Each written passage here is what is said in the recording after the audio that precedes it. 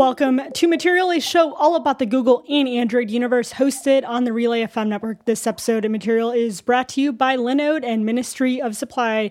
I am one of your hosts, UX designer Yasmin Avian, and joining me as always, my wonderful co-host, tech columnist Andy Nako. Hello.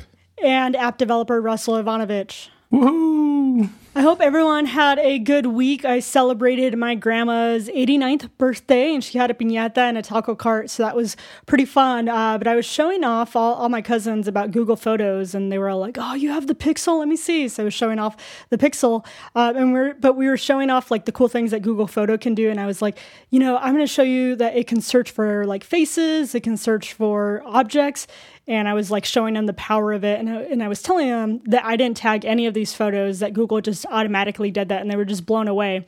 And so then we started playing a game where it was, okay, let's just search for random words and see if Yasmin has ever taken a picture of it. So, of course, we started with beer, and I had plenty of pictures of those. Tacos, I have taken pictures of tacos for, I guess, Taco Tuesday celebration. But the one that tripped me up, my husband's like, banana. And I was like, I've never taken a picture of a banana. So I opened up the Google Photos app, we're searching, and I typed in banana, and guess what appeared? A picture. Okay, so it's not an actual picture of banana, so I know that I haven't taken a picture of banana, but it is a picture at a coffee shop that I took, and there happens to be a banana, like, in the picture at the bottom, and it's not even, I don't know if you can see it here, it's not even, like, the full... It's not even the full banana. It's not the full banana, it's just like the top bit of it. And I was like, oh my goodness, that is just wild. So there you go. Google Photos is amazing, and it kind of creeped everyone out because they were like, that's not even a picture of a full banana. That's just like the top of a banana that happened to be in the picture. So go have fun with Google Photos and search for things you may not know what you have. There is one neat thing about Google Photos, and I don't know if anyone else has realized this. You know how with Android 7.0, you can long press on an icon, and then it opens up different actions, kind of like iOS's, what do they call it? The Magic 3D touch. Magic touch. 3D touch. Well, there's one that if you do that for the Google Photos one, I'm feeling lucky, and it will just randomly enter a search term for you. So right now it just search for Thanksgiving for me, and I'm seeing all the Thanksgiving pictures throughout the years. So anyways, Google Photos is super fun because you kind of forget about some stuff that you did, and you're like, oh, that was a fun time. Ooh, the other scary button is clear space. I don't know what that does. I'm feeling lucky. Mine's not just for Glenelg, Yasmin, which is where I spent New Year's Eve. It knows. Okay. I haven't had the guts to really try hey, would you like to reclaim 4.1 gigabytes of space by deleting photos that have already been backed up? And I trust it, and I know it works, and I know I'm paying for backup the full-size, actual, original photos. I've seen them on photos.google.com, and even then I'm like, why don't I just, thank you for the offer, why don't I just tether via USB and then copy them manually onto a folder on my, so I'm not quite there yet. But you gotta embrace the future. You gotta embrace the future. I'll embrace it. I'll embrace it with my photos intact. Thank you very much. I do have one quick sort of holiday story for you guys. My brother came over with his MacBook Air, and it was broken. He's just like, I don't know what happened. Like, we had a few power surges and things. It was on, and then I tried to shut it down, and it just would never turn on again. And I did everything I could. There's a force reboot, there's a take out the battery, there's a press all the magical buttons. None of it brought his laptop back to life. And then you can kind of see him looking sheepishly, and I'm like, what is it? And he's like, is there any way to get all my photos off there? And I'm like, please tell me you've used some kind of backup service. And he's like, yeah, no, not really. So for everyone out there, I don't care if it's Google Photos, Apple Photos, whatever your Photos backup thing of choice is. Mine's Google Photos. It's amazing. But please back up your photos. It's not that hard. You just install this thing. It auto syncs them up. Even if that's not your primary source, even if you prefer looking at them on your laptop and you love looking at your photos there, please back them up somewhere else, because one day your laptop or your desktop will die. These things happen, and then you have no photos. And then how will you know that you took a picture of a banana in a coffee shop? Exactly. That's the moral of the story, really. I'm just glad that worked out. That could have gone very bad. Oh my goodness! I was thinking that, Andy, I was like I didn't want hanging to say back, it. that there was going to be a really bad ending to that story. I will say, I'll let you get back to it. I just wanted to pass along my own like photo related like magic show sort of story where me and some friends were hanging out on the sidewalk outside a restaurant waiting for the other friend to like, finish whatever he was doing to pay for the bill or whatever and come back out. And there was like some flags hanging out, like we're in Chinatown in Boston. We kind of knew what flag was hanging, but we didn't know which one it was. And I'm about to like do like a Google, I bet it's an Asian flag of some sort. I was about to do hey Shlomo, show me pictures of like Asian flags. Then I remembered, oh, wait, the new version of the camera app is actually integrated with Now on Tap. So the actual live image of the camera app, like the actual photo camera app, if you hold down on on the apps button to get Now on Tap, it will take a look at whatever you're looking at and try to figure out what it is. And it immediately told me, that's the flag of Thailand. And I remember this person saying, wait a minute, what did that do? Like, oh no, that's just the built-in camera app. If there's something you can put, as a matter of fact, and then I turned around and pointed it at the menu and it translated it from whatever language that was into English. And I think I sold him an Android phone. Just tell him not to get the Pixel, because if it has Google Assistant built in, then Now on Tap is not as robust, and that won't be an option. That's how do you even get that to trigger? So I'm in the camera app right now. So I'm holding on the button. Hit the home button, hold down on it, and it'll trigger. And then I get the assistant. And you get the assistant, but you got to swipe up, and that brings you to Now on Tap results.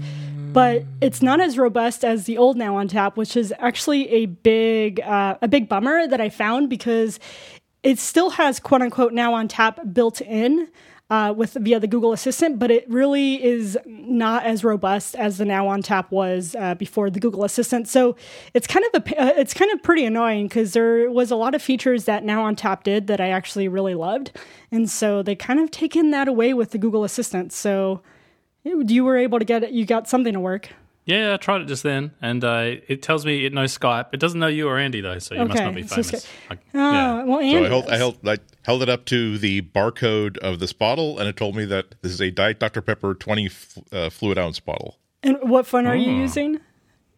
The Nexus 5X. The Nexus 5X, yeah, so you don't have the Google Assistant built in, so you still have the powerful Now on Tap. What happens if I tap on shopping? Can I buy Dr. Pepper 20 fluid ounces bottle? Maybe. Don't do it, Andy. I intend to find out. Yeah, don't be like, Alexa, buy a. Just kidding. Not gonna make anyone buy anything on accident. That's one of my pet peeves of the Google Assistant. It's like what it has gained in some ways, it still has lost a lot of power that was Now on Tap in Google search. So hopefully it will even out sometime in the future. I don't know, doubtful. But things that are getting better, Russell, you have an update for us for the Google Wi-Fi. Last episode we recorded, your Google Wi-Fi was, I don't know if it was acting up or maybe user error. Oh, Yasmin, I see what you're implying here, Google fan. Google couldn't have made a mistake. No, so last week, for those that listened, I had literally just plugged in my Google Wi-Fi mere hours before recording. I don't have a way to get Ethernet to my current office, so don't write in and say I should have been on Ethernet. It's just not possible, like at my home office. And I was having all sorts of issues. Like there was massive amounts of lag, which, it's my home internet as well. But then I set my main computer to be the priority device, and things got way worse. And I thought, either Google has screwed this up horrendously, I've done something wrong. So I thought, before I accuse Google, I'm going to do a Google. And so I went to, my friend the internet, the Google search box, and typed some things in. And then I realized I'd made a really obvious mistake that probably most people wouldn't know about anyway, is that I had my router doing all the routing. So that's what routers do. That's what they're built for. And then I had the Google Wi-Fi doing its own set of routing. And apparently those two were fighting with each other. So, they had one set of addresses and the Google Wi-Fi had another set of addresses. And apparently setting the priority device on the Google Wi-Fi only made things worse, because the other router's like, I don't recognize any of those settings. So I found a setting in my Netgear modem which says, act as a modem only. I turned that on, and then magically all my Wi-Fi problems went away. It was like magic. And suddenly the latency went down a little bit, not sort of significantly, but the big thing that's changed is the priority device thing actually works now. So I tested this out with my kids. I got them to both to jump on their laptops. I'm like, do stuff on the internet, do what you're doing the other day. I set my PC to be the priority device. And lo and behold, I did actually get priority internet. Like my internet at home is slow, so I didn't get a lot of priority internet, but you could tell it was actually making a difference. Whereas before, I'm pretty sure it was actually making it worse. And so that's my one bit of advice to everybody. The most logical thing to do with the Google Wi-Fi is to plug it into the back of your router. That's what they tell you to do with it. I don't know how many people know to go into their router and then turn off all the routing bits. That's quite complicated. So if you just allow Google Wi-Fi to do its job, it works good. Oh, yes. I'm yes, teasing, PR spin. That's teasing.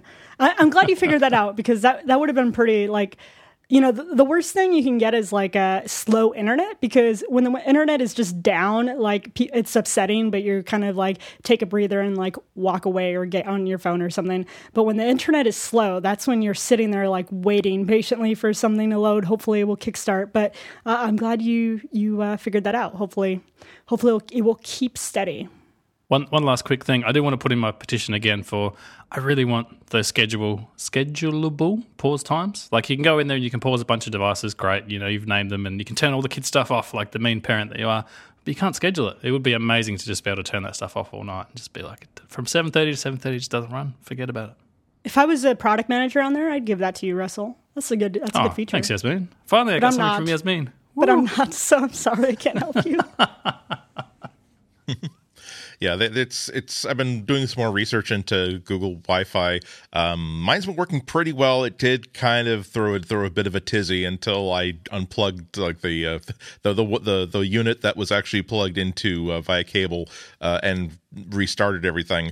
It's good. It's not. Apparently, there's some emerging standards for mesh that it doesn't support as cleanly as some other more expensive alternatives do. It does some kind of weird things regarding DHCP, which has to do with assigning addresses to new devices on the network. Not things that make it into a bad setup, but things that with my understanding of networking, which is I'm such an expert on networking, I know which of two different engineers I'm going to call when I don't understand something, that there's hopefully things that will be patched or improved in the next 3 or 4 months. So if you're having problems with Google Wi-Fi, it's certainly not because the fundamental design is incorrect, but maybe because some implementations of some standards are not as ironclad as they should be, and those are easy to fix. I'm still happy. As I said, I did have to, one unit for some reason dropped off the network, and I couldn't just reset that one. I had to go downstairs and go into my office. And see, it's cold here in New England, and my office is too cold to really live in. So I really have like the cold weather bunker in my bedroom, which is the only room that is really supremely heated. So I had to actually put on like the wool socks and like the fuzzy slippers to make it down to my office to actually reset that piece of hardware. But once I did, it worked fine. You know one thing that will never stop for you. That is Linode. This episode of Material is brought to you by Linode. Linode gives you fast, powerful hosting for your projects that you can set up in just seconds. They have easy-to-understand tools that let you choose your resources in Linux distro, giving you the power and flexibility you need. A Linode plan start at just $10 a month for 2 gigs of Linux server in the Linode cloud. Linode has over 400,000 customers who are all serviced by their friendly 24/7 support team.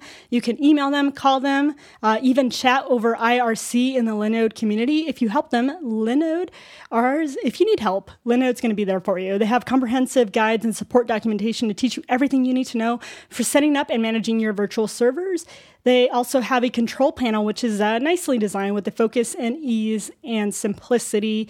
It allows you to deploy, boot, resize, and clone in just a few clicks. They even after 2-factor authentication to keep you safe, which is super, super important. And they have the full package of your server infrastructure needs. They have the power you require, as well as the infrastructure and assistance you need. As a listener of this show, if you sign up at linode.com/material, you'll not only be supporting us, but you also get $20 toward any Linode plan. And with a 7-day money-back guarantee, there's nothing to lose. So go to linode.com/material to learn more, sign up, and take advantage of the $20 credit, or use the promo code MATERIAL2017 at checkout. Thank you so much, Linode, for supporting this show and all of Relay FM. Now, Yasmin, Russell and I were talking while you're reading that ad. I think we both really need to know, what was the design of the piñata at your grandmother's party, whether it was like a star or a burrow or like Steve Buscemi or what? Also, just a rider question. I want to be invited to your next grandma's birthday because she sounds awesome. My grandma... Sounds like great food. My grandma is pretty awesome. She actually had like a Mickey Mouse and Minnie Mouse the Disney party, and so her piñata was like had like 3 of those like spikes, on those like piñatas you've seen it, but it had Mickey Mouse on it, and it was pretty awesome because I have video of her hitting a piñata. She's like in a wheelchair hitting her piñata, and it was awesome. And they even had like Mickey Mouse hats that they made, so they had like Mickey Mouse hats and Minnie Mouse, like the bows, like really sparkly. It was such a fun party. We had loads of fun, and there was a taco cart, which was awesome, which was probably the best thing. So yeah, next year, feel free to come to my nana's party. My aunts will probably spoil you because they spoil my husband, and I'm getting kind of jealous because I'm like, hey, I want some empanadas too, but they're always like, every time he comes over, they show him where like the secret hidden empanadas are. So we got you covered. If you hang out with us, we'll let you know where all the treats were. But yeah, no, it was a fun party. Piñatas are awesome. We love them. I grew up with Italian aunts, so I know that you're whatever an ethnic aunt wants you to do, it's going to happen. Particularly if it involves food. Eat. You look hungry. You ate half an hour ago. Eat more. Are you hungry? No. You don't like the food? Plate's already like... You don't like the food? You eat the food. I love the food. It's great. I'm just going to keep stuffing myself. See, but like, all right. I know we're going on a tangent here, but I was always taught to just be like, if someone, like for me, it was always, if someone's usually offering you something out of not meaning to be rude. So like, you may not want to actually share something with someone, but you're like, hey, do you want some? Because it's just rude to like eat in front of them. And so like, I don't know. Maybe it's just my mom taught me. It was always like, no, like be courteous. They're probably just being kind. But my husband did not grow up that way. So if they offer him something, he's like, oh, sure, sweet. And I'm like, honey, you can't just say yes to everything. So next thing I know, they're like making him coffee in the kitchen. He's going in there and making coffee with them. So yeah, it's no, they have fun with everyone. So it's I'm sure they would spoil you all. Speaking of being spoiled, CES probably spoiled us as they provided some new fun things that were announced. Not so much Android Wear news, although I heard there's like a conference coming up. I think it's next month. I forget which one. Mobile World Congress. Is that the one on there that they're going to be announcing some Android Wear? Underwear. Yeah, that's usually when like all the really big phone announcements and a lot of the tablet announcements happen in this conference in Spain that is huge and nuts, and it's got tapas. So that's where we're going. I've been there twice, and so there. Live material. Why isn't Relay sending us? Mike, Stephen, if you're listening, we'd like to petition for 3 flights to Mobile World Conference. Also accommodation. And again, another tangent, but you also have to understand that if you go to Mobile World Congress, there will be ham everywhere. Oh, Barcelona, they are so proud of ham. My hotel was like one of those hotels that was built for the Barcelona Olympics, and it was like maybe 2 blocks away from this like kind of mall, a very nice upscale mall, and you go to a mall in like America, and like every third stand is like an Orange Julius or a big, huge cinnamon bun place. Every third place is a ham kiosk where they want you to sample the ham. And you will kind of figure out, can I take home this big side of Parma ham if I just check it as an infant or maybe an emotional companion animal or something. If I buy like one of those vests for this ham, if I could say I promise you, sir or madam, I will freak out if I don't have this big huge side of ham with me all the way back to Boston. I love ham and I love Android Wear updates, so I would be happy there. I'd be happy there. Yes. But hopefully they come out with some cool Android Wear news. Come on, Google. I hope Google announces it then. That would be super cool. Yeah.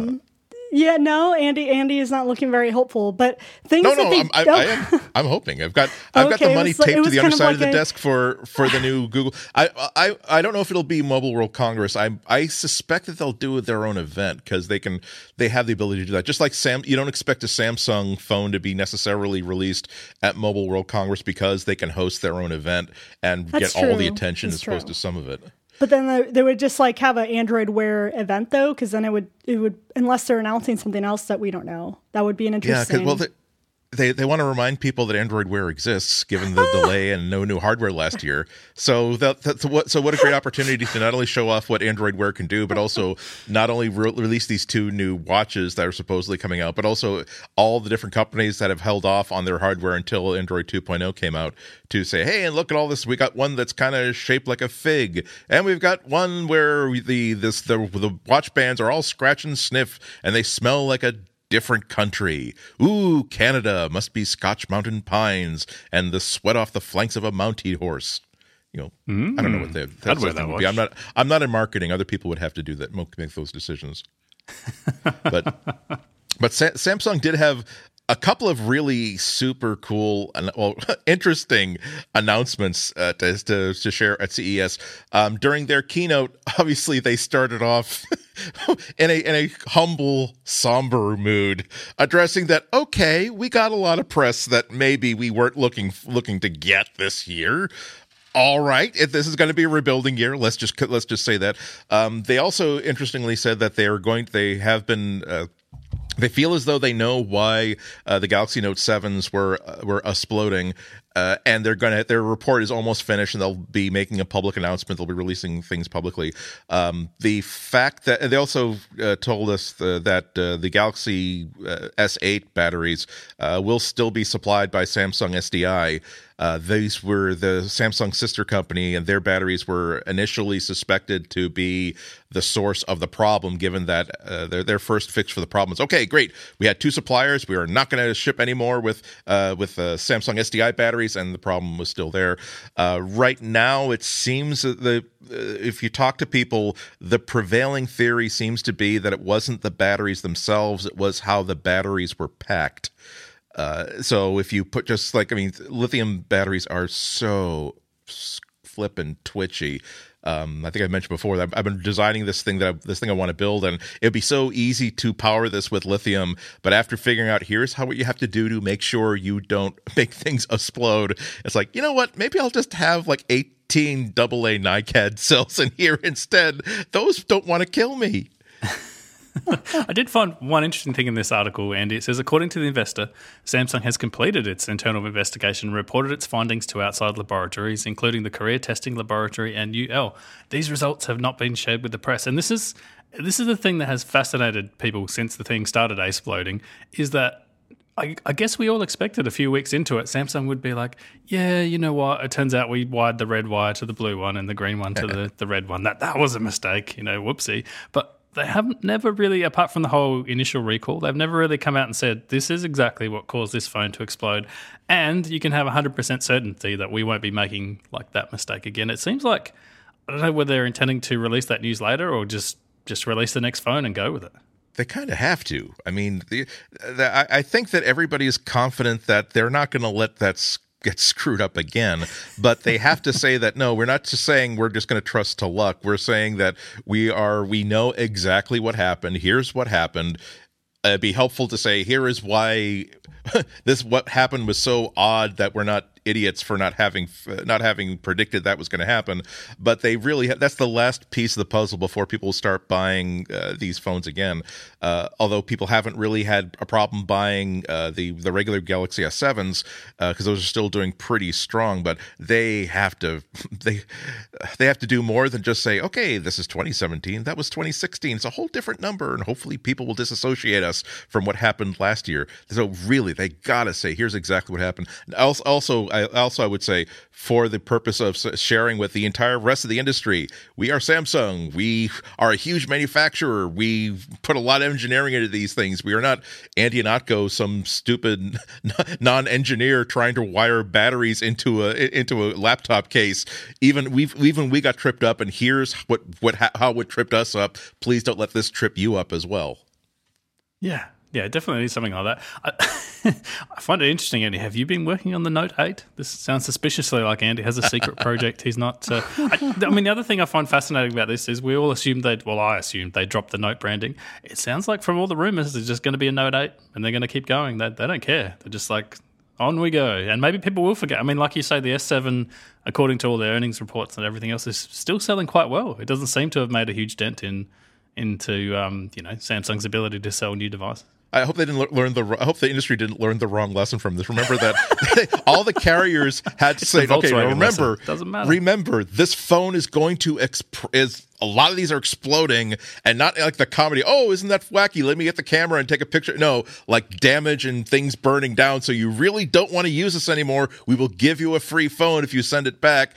And that wasn't working. They said, okay, guess what? We're pushing an update to your phone that will make it stop working, and not accept a charge. Please don't blow up your house. Yeah, please. But it's so shiny. I love the stylus. We don't want to get sued. Please give it to it. Speaking of items with stylus, the Samsung Chromebook Pro and Plus were also announced at CES. It has iPad-like thinness, 360 degrees. The screen can turn. The screen is actually 12.3 inches, and it is at just 2.4 pounds, and it has all aluminum body. This is the first. If you're gonna do the entire thing. do the thing where like you've committed 80% to the singularity. You're about to leave your mortal body behind and become one with the CNC machine. You gotta say it right. I'm becoming one with the white background.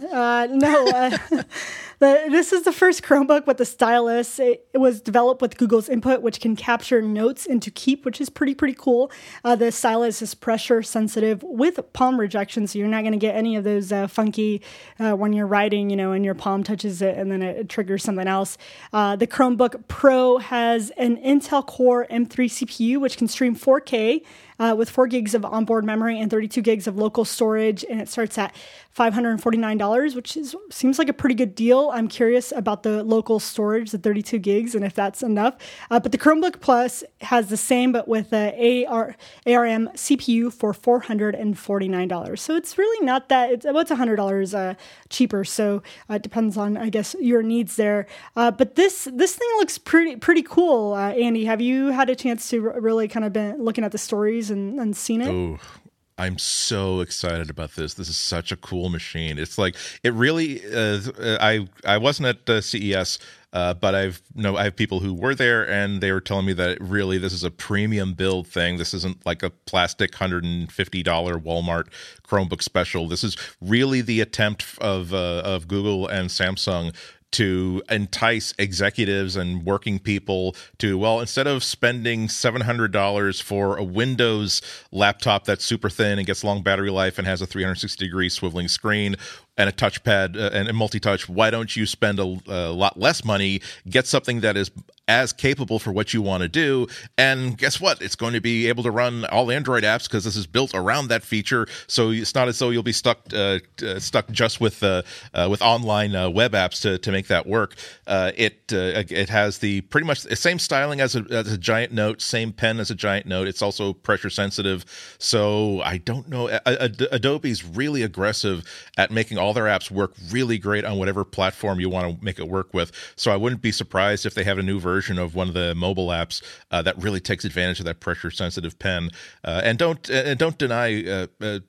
dismiss having this 360 degree screen if you haven't tried one, because the first time I tried one of those, it's like, oh look, so I can fold the screen all the way down to the back of the keyboard, and now I've got this kind of thick tablet that I don't want to hold as a tablet, but sometimes you do want to use a machine that way.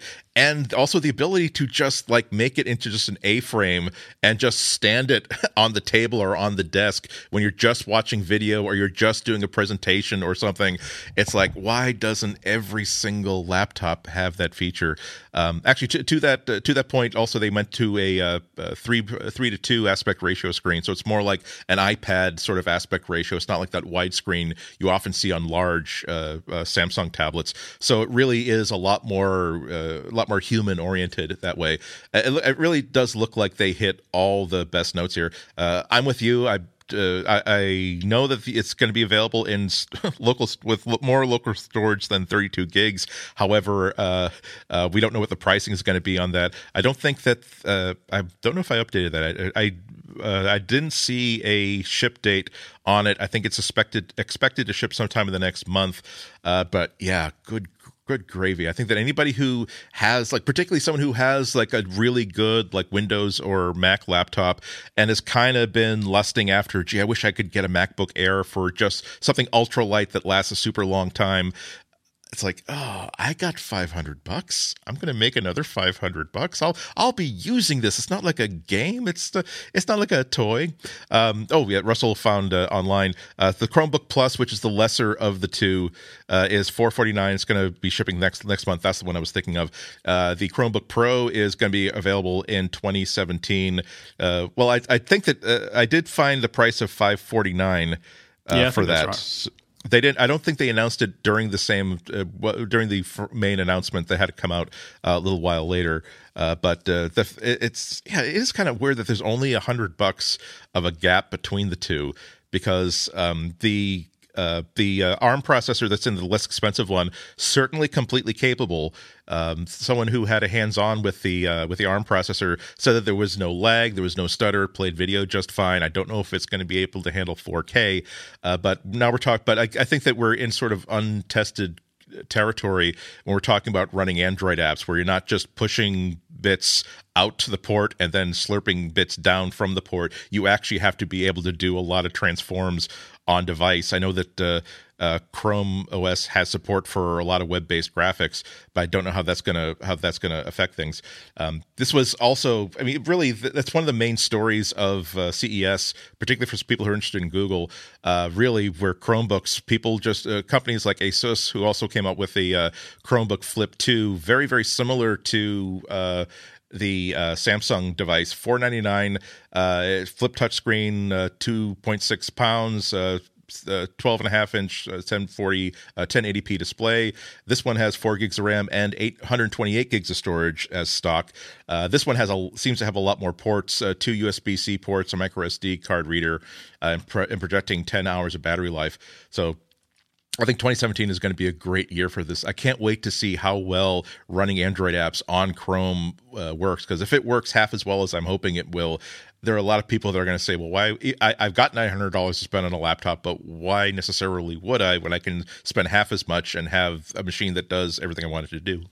I find it really interesting because, I mean, as a lot of people that follow the industry know, like, tablet sales have been on the decline. I know on the Google side and on the Apple side as well. It would be weird if the new tablet ended up being a touchscreen laptop that was just cheaper, like $499, you get a touchscreen, you potentially get a stylus, you get all your Android apps. It's kind of a tablet with a keyboard attached to it. Like, it seems like, maybe I'm old, but it seems like the best of both worlds. We're going to get some, I'm not going to say hate mail, but some tablet lovers they're going to disagree with you on that one, Russell. They'll be typing up their email, and then their Nexus 9 will freeze, and they won't be able to hit send. Oh, too bad. It is a little bit of a challenge, though, because if there's anything that's going to drag me from a MacBook owner to a Windows notebook owner, apart from this horrible keyboard on every single new MacBook coming out, it's the idea that you have this flexible 360-degree design that just makes it. There are times where you kind of do want a touchscreen laptop, times where you want a touchscreen tablet, and there are times where you want a notebook, and there are times where you just want, again, an A-frame so you can watch Netflix while you're having a big sandwich somewhere, and it's just so flexible. A lot of the other, this isn't a Windows podcast, but Dell and HP decided to start putting those 360-degree hinges. It seems like in as many different laptops that they could make it work on, as opposed to, hey, we have a special line called the Yoga. Now it's like, actually, we have our Prestige 13-inch notebook. We figured out that we can easily put a 360-degree hinge on that, so why not do that? So, yeah. And I will say that, Android apps can be run on Chromebooks now, and I think that's a benefit for the tablet and Chromebook ecosystem. It means that there's going to be more, maybe more powerful or productivity apps that can be used because people are building them for the Chromebooks, where it allows you to have a better environment to be able to do that stuff. And of course, you have the split screen with Android 7.0 so that you can utilize that. So, I mean, the fact that you can run Android apps on the Chromebook, I think, is a big improvement for even tablet fans. I guess those worlds are probably going to blend and mesh pretty well, because if you can run the same app, there's not a whole lot that kind of separates those two depending on what you build. So I think it's cool. I hope that more apps, robust productivity apps, come out of this. Yeah, I will say, Yasmin, some other news came out as well, and I have to prefix this by saying I'm a huge Johnny Shih fan. He's president of the world as far as I'm concerned. I don't know what his official title inside ASUS is, but he does a lot of their product announcements, and he's always famous for doing these really quirky things that I just find like so, I don't know, endearing, I think is the word. Like he did one where he hands a phone to a guy in a video, and the guy in the video takes the phone and he walks it through, and then the guy in the video jumps back out afterwards. You have to watch some of this stuff. The original pad phone announcement where it's a pad in a phone, and the phone inside the pad rings, and he puts his hand. Never mind, I could go on for hours, but they did announce one thing, which is they have the first phone that supports both Project Tango and Daydream all in one. It is I'm just looking up the ZenFone AR, they've called it. They're great with names as well. ZenFone, PadPhone, I love these things. But it's interesting that they've combined those two sort of Google projects in the one device. And the thing I find fascinating is on the back of it, where you normally have your camera sensor and like a little tiny LED, there's a huge bank of like sensors and LEDs and lenses and things that I don't know how well this phone will work like in real life. I don't know anyone that's actually had a hands-on with it yet. I don't know if Andy does, but I just think it's cool that, someone like ASUS has blended that into two phones and that you can now buy that, if you want. It's a proper commercial product. Yeah, especially if you're like deciding between the two, realizing, do I want a Daydream phone? Or, I'm not sure there's a lot of people that are buying Project Tango phones just because they absolutely need it. But being able to provide it into one phone, you kind of don't have to choose. So I think that's pretty neat. There is one other funny one. I have to cover this. It's probably not huge news, but the Zen 3 Zoom, only because when you go to ASUS's official website, it's just covered in comparisons to the iPhone 7 Plus. It's like 2.5 times more light than the iPhone 7 Plus, better portrait mode, better zoom. It's just like, yeah, okay. Like, I guess if you really want to go up against the iPhone 7 Plus, then I don't fault you for that, ASUS. Go for it. Yeah, it's like... It's fine. It's like I would actually be happier with people. I guess here's the way I want to put this, that there is the really incredible like special bakery in New York that invented the concept of the cronut, the combination croissant donut, and all power to them. That's wonderful. I'm sure they're the best. They were the original. But I like the fact that I can go to my local Dunkin' Donuts and they figured out a way to do the exact same thing. Maybe not quite as well, but it's nearby, and it only costs me like $2.30. And you can get them in Boston cream flavor, which I'm very, very much in favor of. Not a lot of really great phone news. Mostly it's mid-range phones like these, the ones that are very, very nice, and they only cost $250 to $300. The only other I thought the pretty notable ones was that, hey, Nokia, the wonderful, amazing phone maker that owned the world in the 1990s and 2000s, they came up with a brand new Android phone, and BlackBerry, the huge company 10 years ago that owned the world back then before the iPhone came out. 10th anniversary, by the way, this week of the release of the iPhone. And on this 10th anniversary, Nokia and BlackBerry came out with brand new Android phones. And if you're thinking, oh my God, that's great. I used to love Nokia phones, the cameras they had. I always wish that their Windows Phone devices, I really would have bought one for ran Android. It's like, yeah, that's not really a Nokia phone, because the Nokia just sort of like licensed the name to another manufacturer. It's not like it's like Polaroid where they'll put like their name on a defective light bulb and make a Polaroid brand. But it's not really the things you liked about Nokia, the things you liked about BlackBerry, they will probably not apply to these two phones. But you get to buy something new that has the logo on it. That's kind of also nice. There is something interesting, that Huawei's Mate 9 will be the first phone with Alexa pre-installed, so it's using Alexa as the digital assistant, which is actually pretty interesting because every Android phone usually kind of relies on Google and Google search. And yes, Google Assistant hasn't been brought to the other phones, like not even the Nexus devices. So it's interesting that these manufacturers are saying, hey, well, maybe we'll use Alexa, Amazon's personal assistant. Yeah. It's, I don't know, is that a ding at Google? I mean, that's interesting, right? Well, I think the interesting part of CES is the entire thing was full of Amazon Echo announcements, I should say. I don't want to set anyone's off. We don't want to buy any dollhouses. We don't want to trigger anybody. The entire thing was Amazon Echo here, Amazon Echo here, in your car, in your this, in your that. It does feel like they have that advantage. They got there first. They've been out for the longest amount of time, and I guess everyone else has to do some catching up now. Well, it is I guess like one thing that interesting to think about. So a lot of kind of the selling point of the Pixel is come get the Pixel. It's the newest phone by Google, made by Google, and you get the Google Assistant, right? Like it's almost seen as a selling point of people to upgrade. But now it's almost thinking about like, now is it becoming a hindrance for people using your service because you're kind of limiting to your made by Google products, which is you can use the Google Assistant in Ello. But I will say this, there was a post out there that was saying, hey, let's compare the Google Assistant versus Siri and tell you how terrible it is. Well, please do not compare it to the Ello Google Assistant because that is not the true Google Assistant. The true Google Assistant is found in the Pixel, and go find a device that actually has this too. Google Assistant. It's not the one true. I know why it's so fragmented, it's a fake, but it's not the real Santa. It's not the real one. But anyways, and rant, don't compare I anything guess. in Ello. Sorry, I know Ello team, is just like, please, Ello is just, please just forget it's a part of Google. Like, I'm just kidding, Ello team, don't worry, but please do not compare it. Google will forget soon enough. It's shouldn't have said that.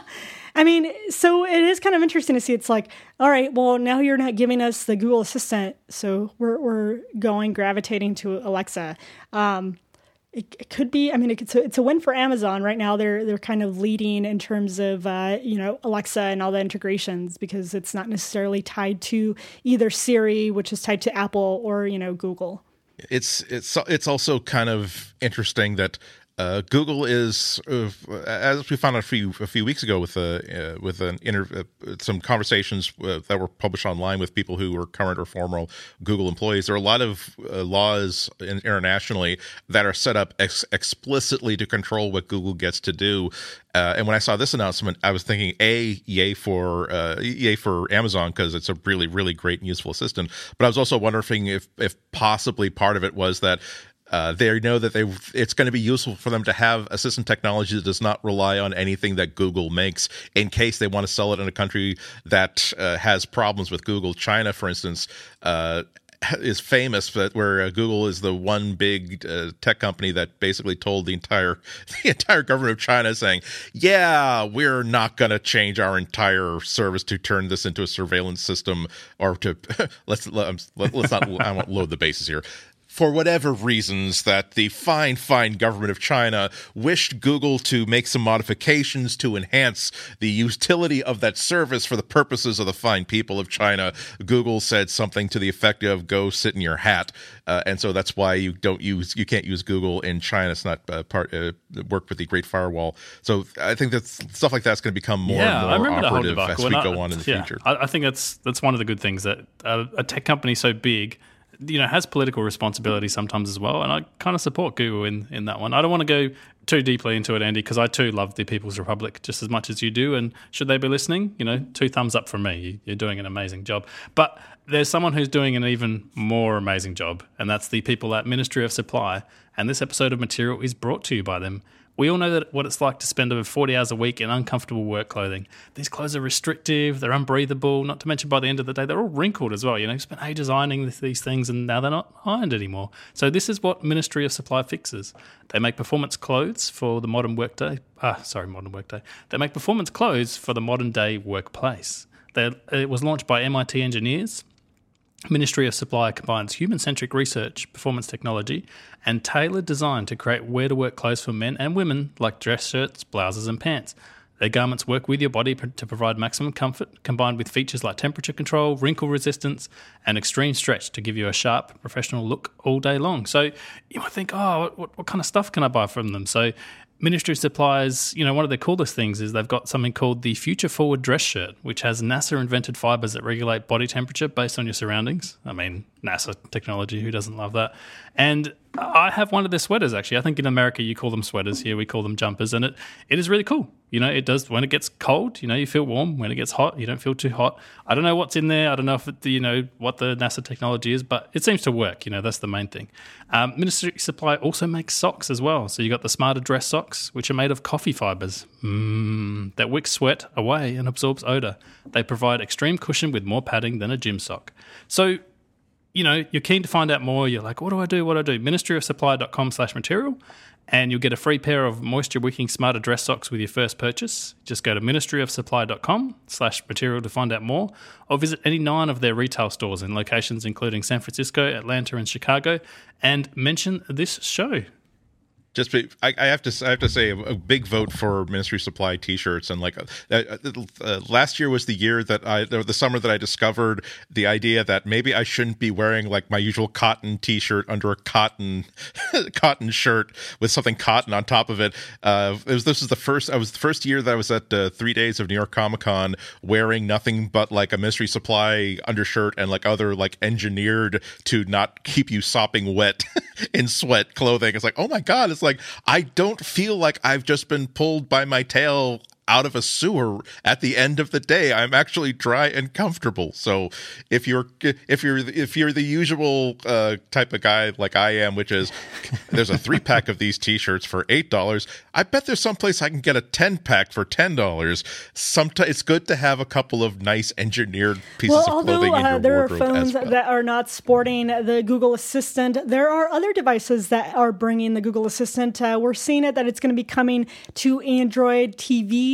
And specifically, NVIDIA Shield showcase that they are bringing the Google Assistant to their media device. I was going to say desktop device, but that's not what it is. Their Android TV device. An interesting thing about and I'm going to let Andy speak about the NVIDIA Shield because people have been asking, Andy, have you had a chance to play with it? Do you recommend getting this one or the old one? But I did want to share one thing about the NVIDIA Shield TV is that for the Google Assistant, you won't have to keep on repeating, hey, material, the voice command, to get the Google Assistant to kind of pop up and keep on popping up. You can keep on having almost like a dialogue with it. So you will need the hey material to kind of activate the Google Assistant, but then you can have a continuous conversation with it within that search. So it looks pretty interesting. It looks like when first the NVIDIA Shield goes out, it won't ship with Google Assistant, but it will be later activated, which is pretty neat. I know they also came out with these kind of, what do they call it? The Spot, the NVIDIA Spot, which has the Google Assistant mic and speaker, which is kind of like a small Echo. So it's interesting that the Google Assistant came to these devices. Yeah, it's everywhere. It's the secret sauce that Google wants to extend its domination over all of us and subjugate our wills with. But yeah, it was good news for me. I like the NVIDIA Shield first generation so much that after 3 months, like, okay, I'm using this pretty much every day as one of my primary TVs. I'm going to have to buy one. And it turns out that there's lots of, hey, look, it's so much more compact now. And now for $199, you actually get the remote control that they used to charge $30-40 extra for. But the more I dug down into it, it's like, no, it's pretty much exactly the same hardware. All of the new accessories, including the brand new game controller, will also work with the original NVIDIA Shield. All of the software features and software updates that are coming, that will come with the new Shield, will also be available as an update, software update for the original Shield on the day that the new hardware ships. So really, you're not missing out on anything. So if you bought one and you think, oh man, I wish I held out a few extra weeks, no problem. As a matter of fact, if you are really, really super hot to own one and you don't want to wait, number one, I would advise you to think about the emptiness that is inside you that forces you to want to fill this with a material good as opposed to waiting just a few weeks to buy it when this new thing ships. But that's not the remit of this show.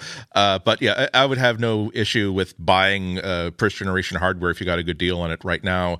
All you will miss out on is that you will not get the TV remote control for free. But if someone happens to be like closing out their first generation hardware, As a matter of fact, the first generation hardware has an SD card slot, which the second generation does not. NVIDIA said that they found out that pretty much nobody was using it, so why even bother putting it on there to begin with? But no, you're perfectly free. Again, same hardware inside and out. You're good. So we got now. This is something that I hoped we were going to have time to talk about. Sundar Pichai went back home to his alma mater, the college that he graduated from, and spent some time in India for a lot of Google business, but also talked to the students there.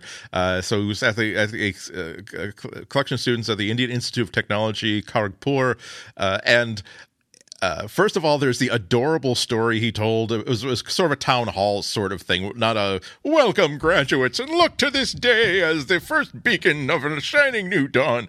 It was more like, hey, let's talk. I'm a successful graduate, and you can pick my brain for stuff. He said that the first talked about it being a freshman at the school. So after his first 2 weeks, somebody shouted, I'm going to spell it just in case it's something very, very nasty, and in case I'm going to be mispronouncing it anyway.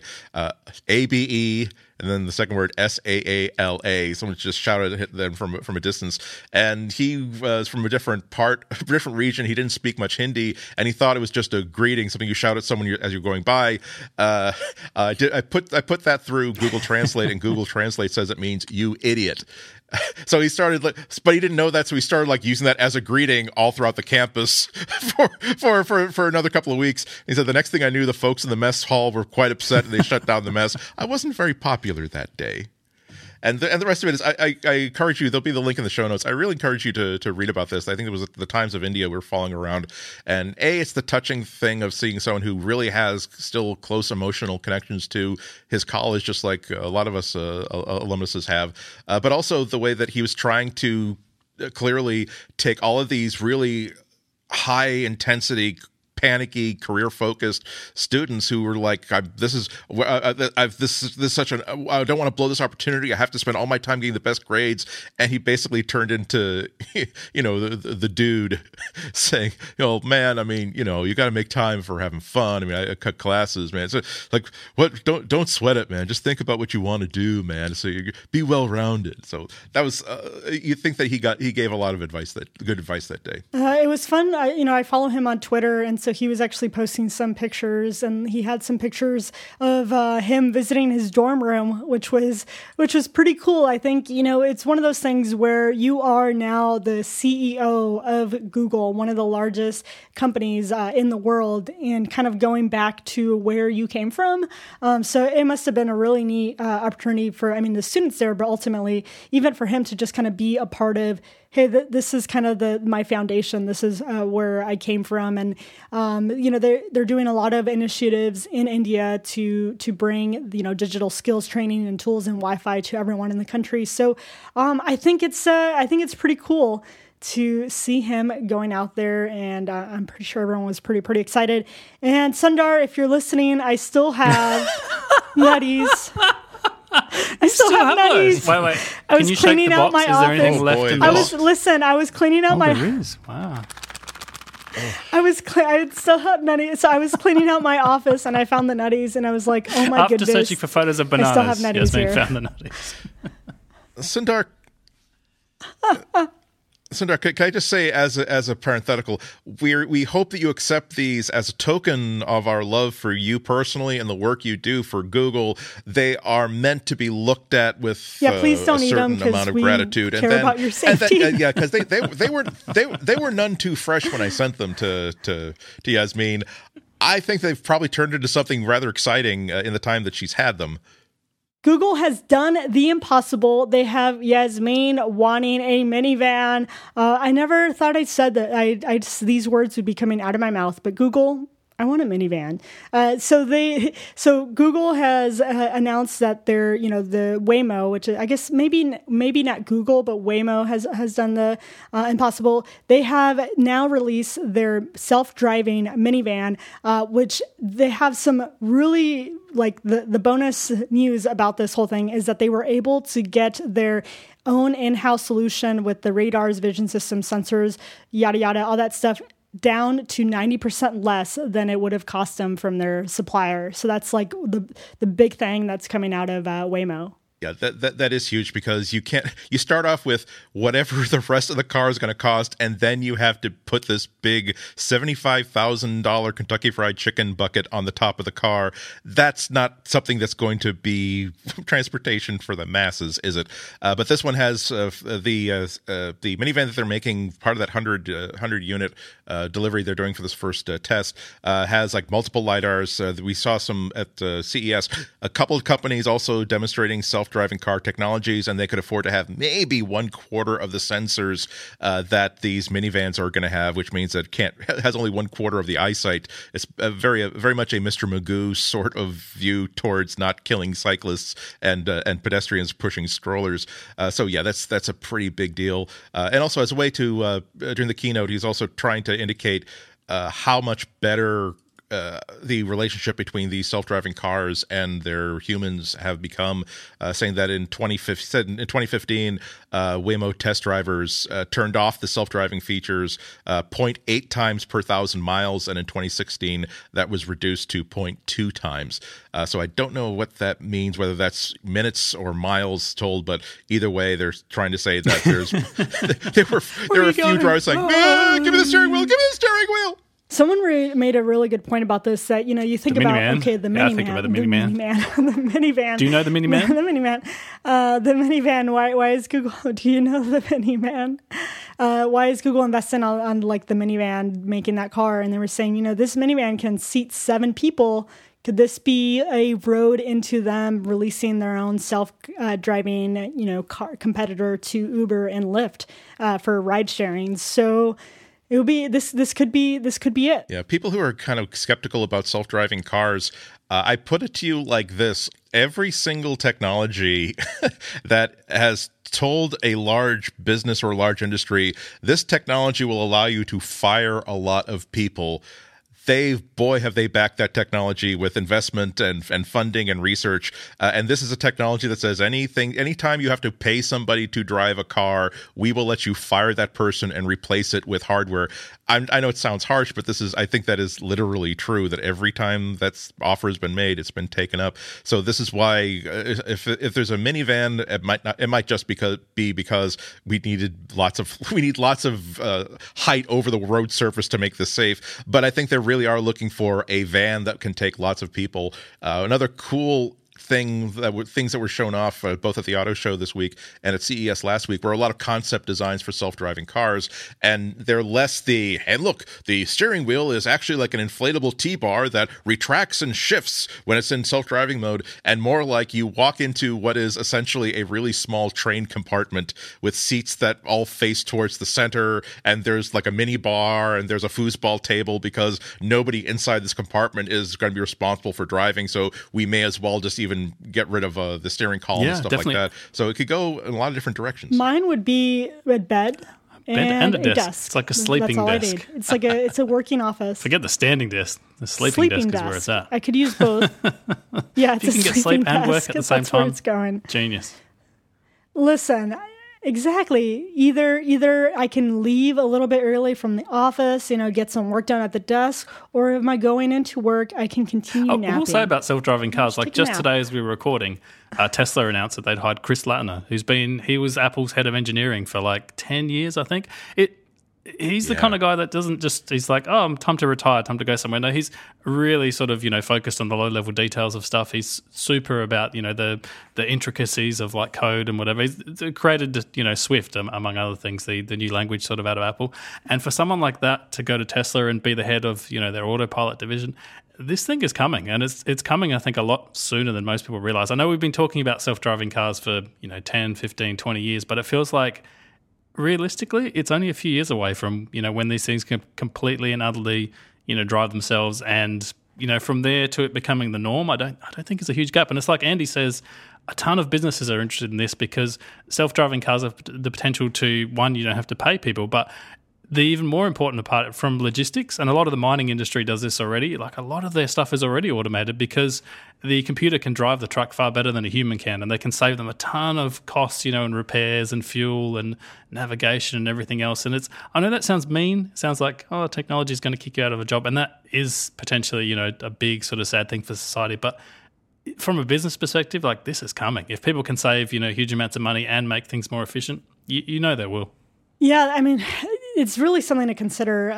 This is going to put a lot of people out of work, and so I think they were saying it's automation that's going to end up putting a lot of people out of work, because if you can automate it, you can get a robot to do it. Yes, there's going to be a larger investment up front, but that means that you don't have to pay someone for their work for X amount of years and salaries and all that. So it's technology. It's one of those things that like I love, but then I also you think about the stuff that it is doing and how can it improve, and also hopefully not, I guess, screw so many people out of jobs. Yeah. I mean, it's almost the inevitable, though. Like, I guess, anyways, it's a whole big discussion that people should be having. Yeah, no, and we shouldn't ignore the effect on labor, especially as labor is having a harder and harder time over the past X number of years, and any X number of years in the future.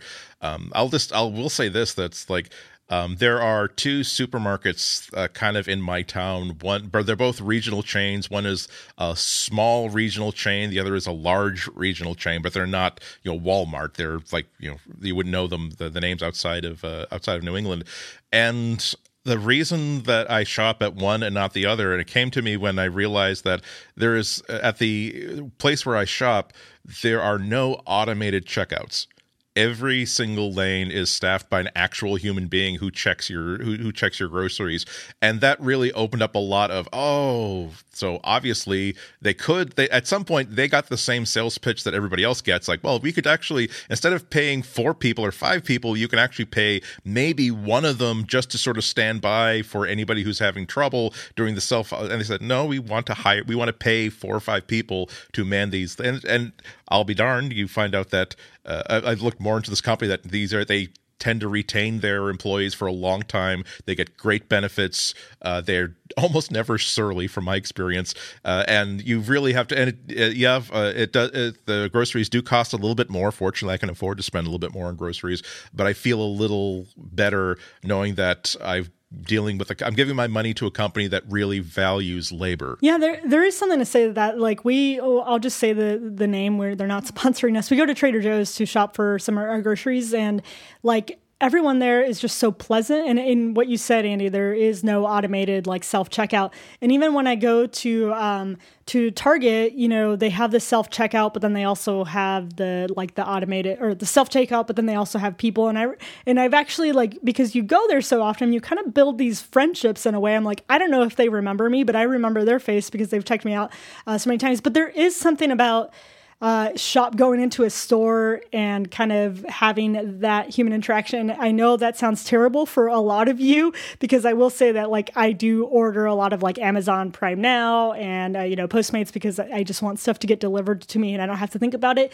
But when I do end up going to the store, it's because of the value that I'm getting, and also like if the people are friendly there, I am most likely able to willing and wanting to go into the store. If not, I don't want to even step foot. Philosophical question though, and I come at this from a tech angle. Ooh, what okay. if the self-checkouts at these stores were 1,000,000 times easier? Because the reason I don't use them is not just because I want someone employed. It's also because it's annoying. You put stuff in the bagging area, scan stuff through here. Like, I'm like, if I make a mistake, put the stuff on the scale. Yeah, I'm like, Russell, if I make a mistake, I have to call the assistant over, and suddenly that's my worst nightmare. Like, I'm very British that way. Yeah. But what if it was more like the store that Amazon demoed, where you pull it off the shelf, you put it in your bag, and you walk out? Like, I wonder how many people that are all touchy feely about staff and whatever else, if they could have that level of convenience where I just pick up the product, put it in my bag, then I walk out of the store. Like, how many would actually take that experience on? And I think that's what's coming with self-driving cars. It's that inevitability of it's easier, it's faster, it's more efficient, it's cheaper. Like, it's all those things combined into one.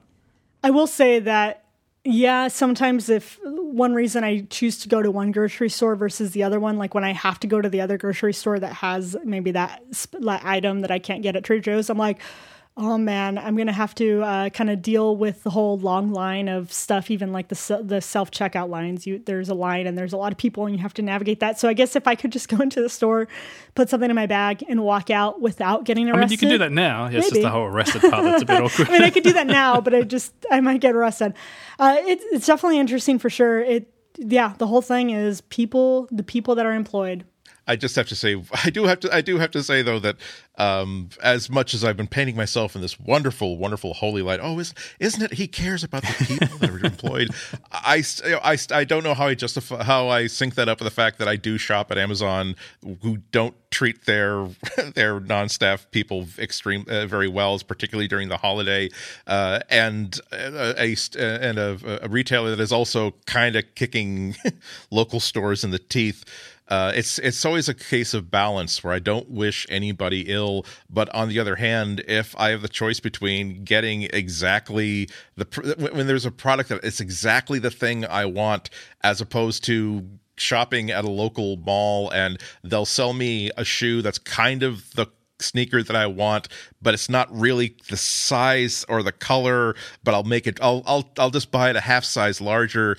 Every time that I wonder if there's a really big future for street level retail, I look at the shoes I've bought over the past year and a half, 2 years over the internet, and realize that this is the first era in my life where I've had shoes that are the exact perfect right size, that now they last 2 years because they don't burst through the sides because I bought a pair that's a little bit too size, or I don't have little elf shoes that curl up at the top because I had to buy a size too big. And I think, they've got to solve that problem. Yeah, it's about what's in stock, and there's a whole lot that I guess the psychology of shopping. Which is the name of my new book, by the way, which can be purchased on Amazon.com. The Psychology of Shopping. I'm pitching it. There's so many good discussions on automation. It'll be, I know I always end a story with, it will be interesting to see what happens in the next coming years, but we really are in this state of society where if you think about just where we were even 30 years from now, it's just kind of it feels like light years away. And so when you think about where we're going to go in the future, technology is advancing so fast. It just get me to Mars. That's all I got to say. Get me to Mars. They probably won't let you form a union on Mars either, because it's going to be the big corporations that can afford to terraform it. Yeah, I mean, you've seen the movie Wall-E, right? That's a documentary. The person who runs, by and large, is just Elon Musk. That's how it starts. And when was the last time? Do you know how much overtime Wall-E has been pulling as the last robot? They just kept getting. Are you going to replace it and have more robots? No. Wall-E seems to be able to doing triple, quadruple, quintuple shifts. You see? Yeah, I mean, really, who's looking out for Wall-E? Who is looking out for Wall-E? Well, I am. Wall-E, if you can hear me, raise high the red banner of revolution. Rise up against your oppressors. You don't have to make those little cube things. You don't have to stack them. You can spend, your free time doing what you want. But maybe it gives them purpose. Tell Mr. Buy and Mr. Large where to stick it. You control the means of production, Wall-E. You control the means of production. You do it, Wall-E. You do it. Rise up. I want to thank everyone for listening and tuning in every week. Andy, where can people find you helping Wall-E escape the world he's in? Now, I don't want to intimate that I'm one of those big, spherical, fat people in a little in the little baby anti-gravity chairs. So I am drinking a soda right now, but that has nothing to do with it. I'm we are talking on a screen as well. I can just put that out there. Move under my own power. Oh my goodness! We are relatively living in speaking. the world of Wall-E. I'm just kidding. Yes, but the price of admittance to the Anatco Fun Ride is spell my last name. I'm Anatco on Twitter, Anatco on Instagram. I'm also at anatco.com on my blog, or you can go to suntimes.com, the Chicago Sun-Times, where I write for money. And Russell, where can people find you? They can find me at Rusty Shelf on Twitter, or rustyshelf.org is my website. I don't get any money. That I should probably fix that part of the equation.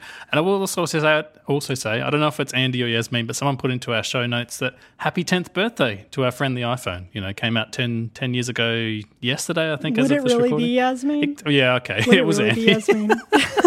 It was never going to be Yasmin, but we're trying to wrap up. I was listening to the keynote in which Steve Jobs announced the iPhone 10 years ago, and one says, he said we are 5 years ahead of any other company, and that was the first time I realized that, my God, he was kind of spot on, because it wasn't until 2013, 2014 that Android phones, both hardware and software wise, really started to get their act together. So it really did take 5 or 6 years for there to be a phone that was as good as the iPhone. But there's a ton of interesting stories that if you look around the internet, you can find about the original Android team sitting through that announcement and what they thought afterwards. Because they'd obviously been already developing Android. It was already work in progress. There was already yeah, and then the iPhone came out. Imagine silently someone just walks over to this whiteboard, picks up an eraser, and methodically erases everything they have written on that board for the past 3 years. It's like, wasn't there for my kid's birthday, first steps. Oh well. Thanks. Start all over again. Thanks, Steve. And you can find me at Yasmin Evian on Twitter. You can find us on the web at Material Podcasts on Twitter as well. And also on the web at relay.fm/material. Send us feedback, materialpodcast@gmail.com. Until next time, stay material.